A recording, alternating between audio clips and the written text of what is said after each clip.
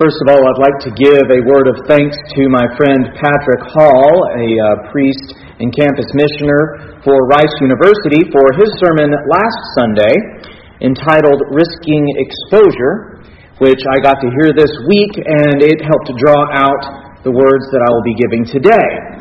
You can look him up on the interwebs, Patrick Hall, and search for his sermon last Sunday called Risking Exposure, if you are so inclined. Apparently, I recommend it. Turning to today's sermon and gospel reading now, I found in the last, maybe 6 months or so of my life, that one of the worst and most harmful inventions ever created in the history of man is the snooze button. How's that for hyperbole? It's a procrastinator's dream. You get to put off the day and stay comfy in bed, wrapped up in the covers just a little bit longer, which, if you're going to do that, just set the alarm for 10 minutes later. Don't be stupid. But the big problem with the snooze button, at least for me, is all that doesn't get done in the morning. Because I don't get to take that early morning walk or have that time in prayer, and then I end up rushing through a morning that could have been more peaceful. Now, as non-horrific and only mildly annoying as that may sound, what about when we begin hitting the snooze button in life? I know I need to do this thing right now. I know it's important. I know where I need to be going in life, but I really want to stay just as I am. So I'll put it off. Snooze. When the Greeks came to see Jesus, that was his alarm clock going off. As soon as he heard that a couple of Greeks wanted to talk to him, Jesus immediately told his disciples, "The hour has come for the Son of Man to be glorified." AKA, it's time for me to get arrested and die and killed, y'all. Why was the fact that a couple of Greeks wanting to talk to Jesus an alarm clock for him? Why did that tell him, hey, it's time to get up and go finish the work that I have been given and go to the cross? Perhaps it's because these Greeks were Gentiles, and Jesus realized that in order for his mission to continue and extend to all of the Gentiles, he had to die and be raised, and the Holy Spirit to come upon his disciples so that they could all continue his work and grow his kingdom here on earth. Perhaps it was simply some preordained bat signal given to Jesus by his Father. Now, son, when a couple of Greeks come to see you, that's your cue. Maybe not. In any case, as soon as that alarm went off, Jesus hopped out of bed and immediately began preparing his disciples for his coming death. He told them that a grain of wheat must fall into the earth and die so that it could bear much fruit. Rather than just to stay as it is, comfy in its little shell, Jesus was talking about his kingdom and the resurrection life within his kingdom.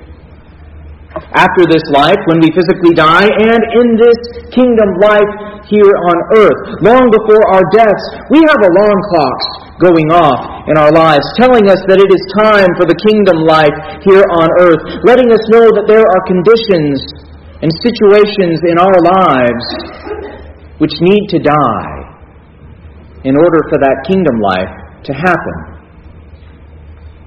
We need to let go of an old resentment. We need to stop drinking. We need to stop going halfway with our faith and instead fully embrace the life and way of Jesus. We need to let a past relationship go. Or we need to stop fooling ourselves that we are okay and admit to how broken we really are. We all have alarm clocks going off, letting us know that it is time to let that condition or that situation die. And we hear the alarm and we know what we need to do, that it is time to get up out of bed, that the shadow of the tomb, which is our nightly slumber, we need to get up out of bed and let what that needs to die, let it die. But instead, we hit the snooze button and stay as we are, assuming that we can manage life as it is, assuming that we can try harder and do better, and largely stay as we are. And this is, of course, untrue. But we simply wait for the next alarm, keeping our whole lives in the shadow of death rather than waking up and getting out of bed and placing that part of our lives which needs death into the tomb. So why do we do this over and over? Why, when we hear Jesus calling us to His kingdom, calling us to let something within us die that is holding us back from life in His kingdom, why do we keep hitting that blasted snooze button? Perhaps it's a lack of trust or a lack of belief in Him. Perhaps there is fear at facing the new day without whatever part of us we need to let go. Or sometimes we're just so comfortable where we are, even though we know it's not working. We're just so comfortable lying in bed with the covers drawn up that we don't want to move. We don't want to change because it's too hard to get up out of bed when we know we've got that snooze alarm to come around again and again. The problem with this snooze alarm is that in life, it only makes getting out of bed harder. We become more ingrained in the life we have, even though we know that life is not working. The thought of risking change becomes intolerable. Facing the new day is far too daunting and we are far too tired, so we hit the snooze button again. Perhaps then we need to change our bedtime, so to speak, so that we're not so tired in the morning, so that we sleep better throughout the night, and the thought of facing the new day doesn't seem so daunting. Intentionally following practices of prayer and scripture reading and service to others, setting aside intentional time each day, learning more and more to trust in Jesus, to recognize His voice, so that when that alarm goes off, it is not a fearful sound, but an invitation from a trusted friend. And we can't do these practices of prayer and scripture reading and service to others by ourselves.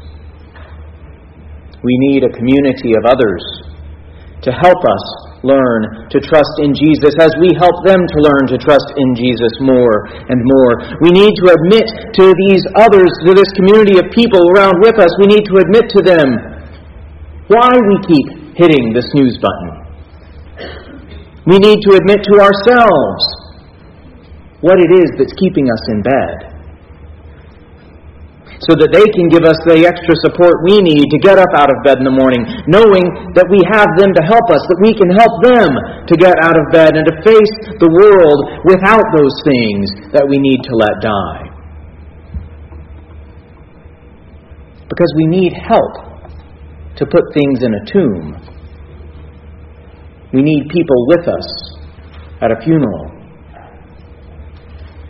And we need those folks to help us through the new life as our lives are remade by Jesus and as His fruit begins to grow in us. Now, it's a daunting task to let die within us that which Jesus is calling us to let die, and that snooze button is oh so tempting. But what's waiting for us when we get out of bed is the resurrection life of Jesus' kingdom here on earth. The love of Jesus, the life of Jesus, the forgiveness and grace of Jesus are received by us and given by us to others. And that's what we're putting off every time we hit that snooze button. His kingdom, His resurrection life, His grace and forgiveness.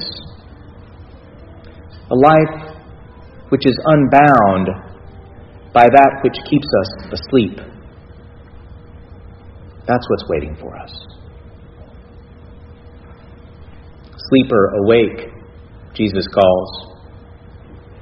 Quit with the darn snooze button and get out of bed. Let die within you that which needs to die, and follow me.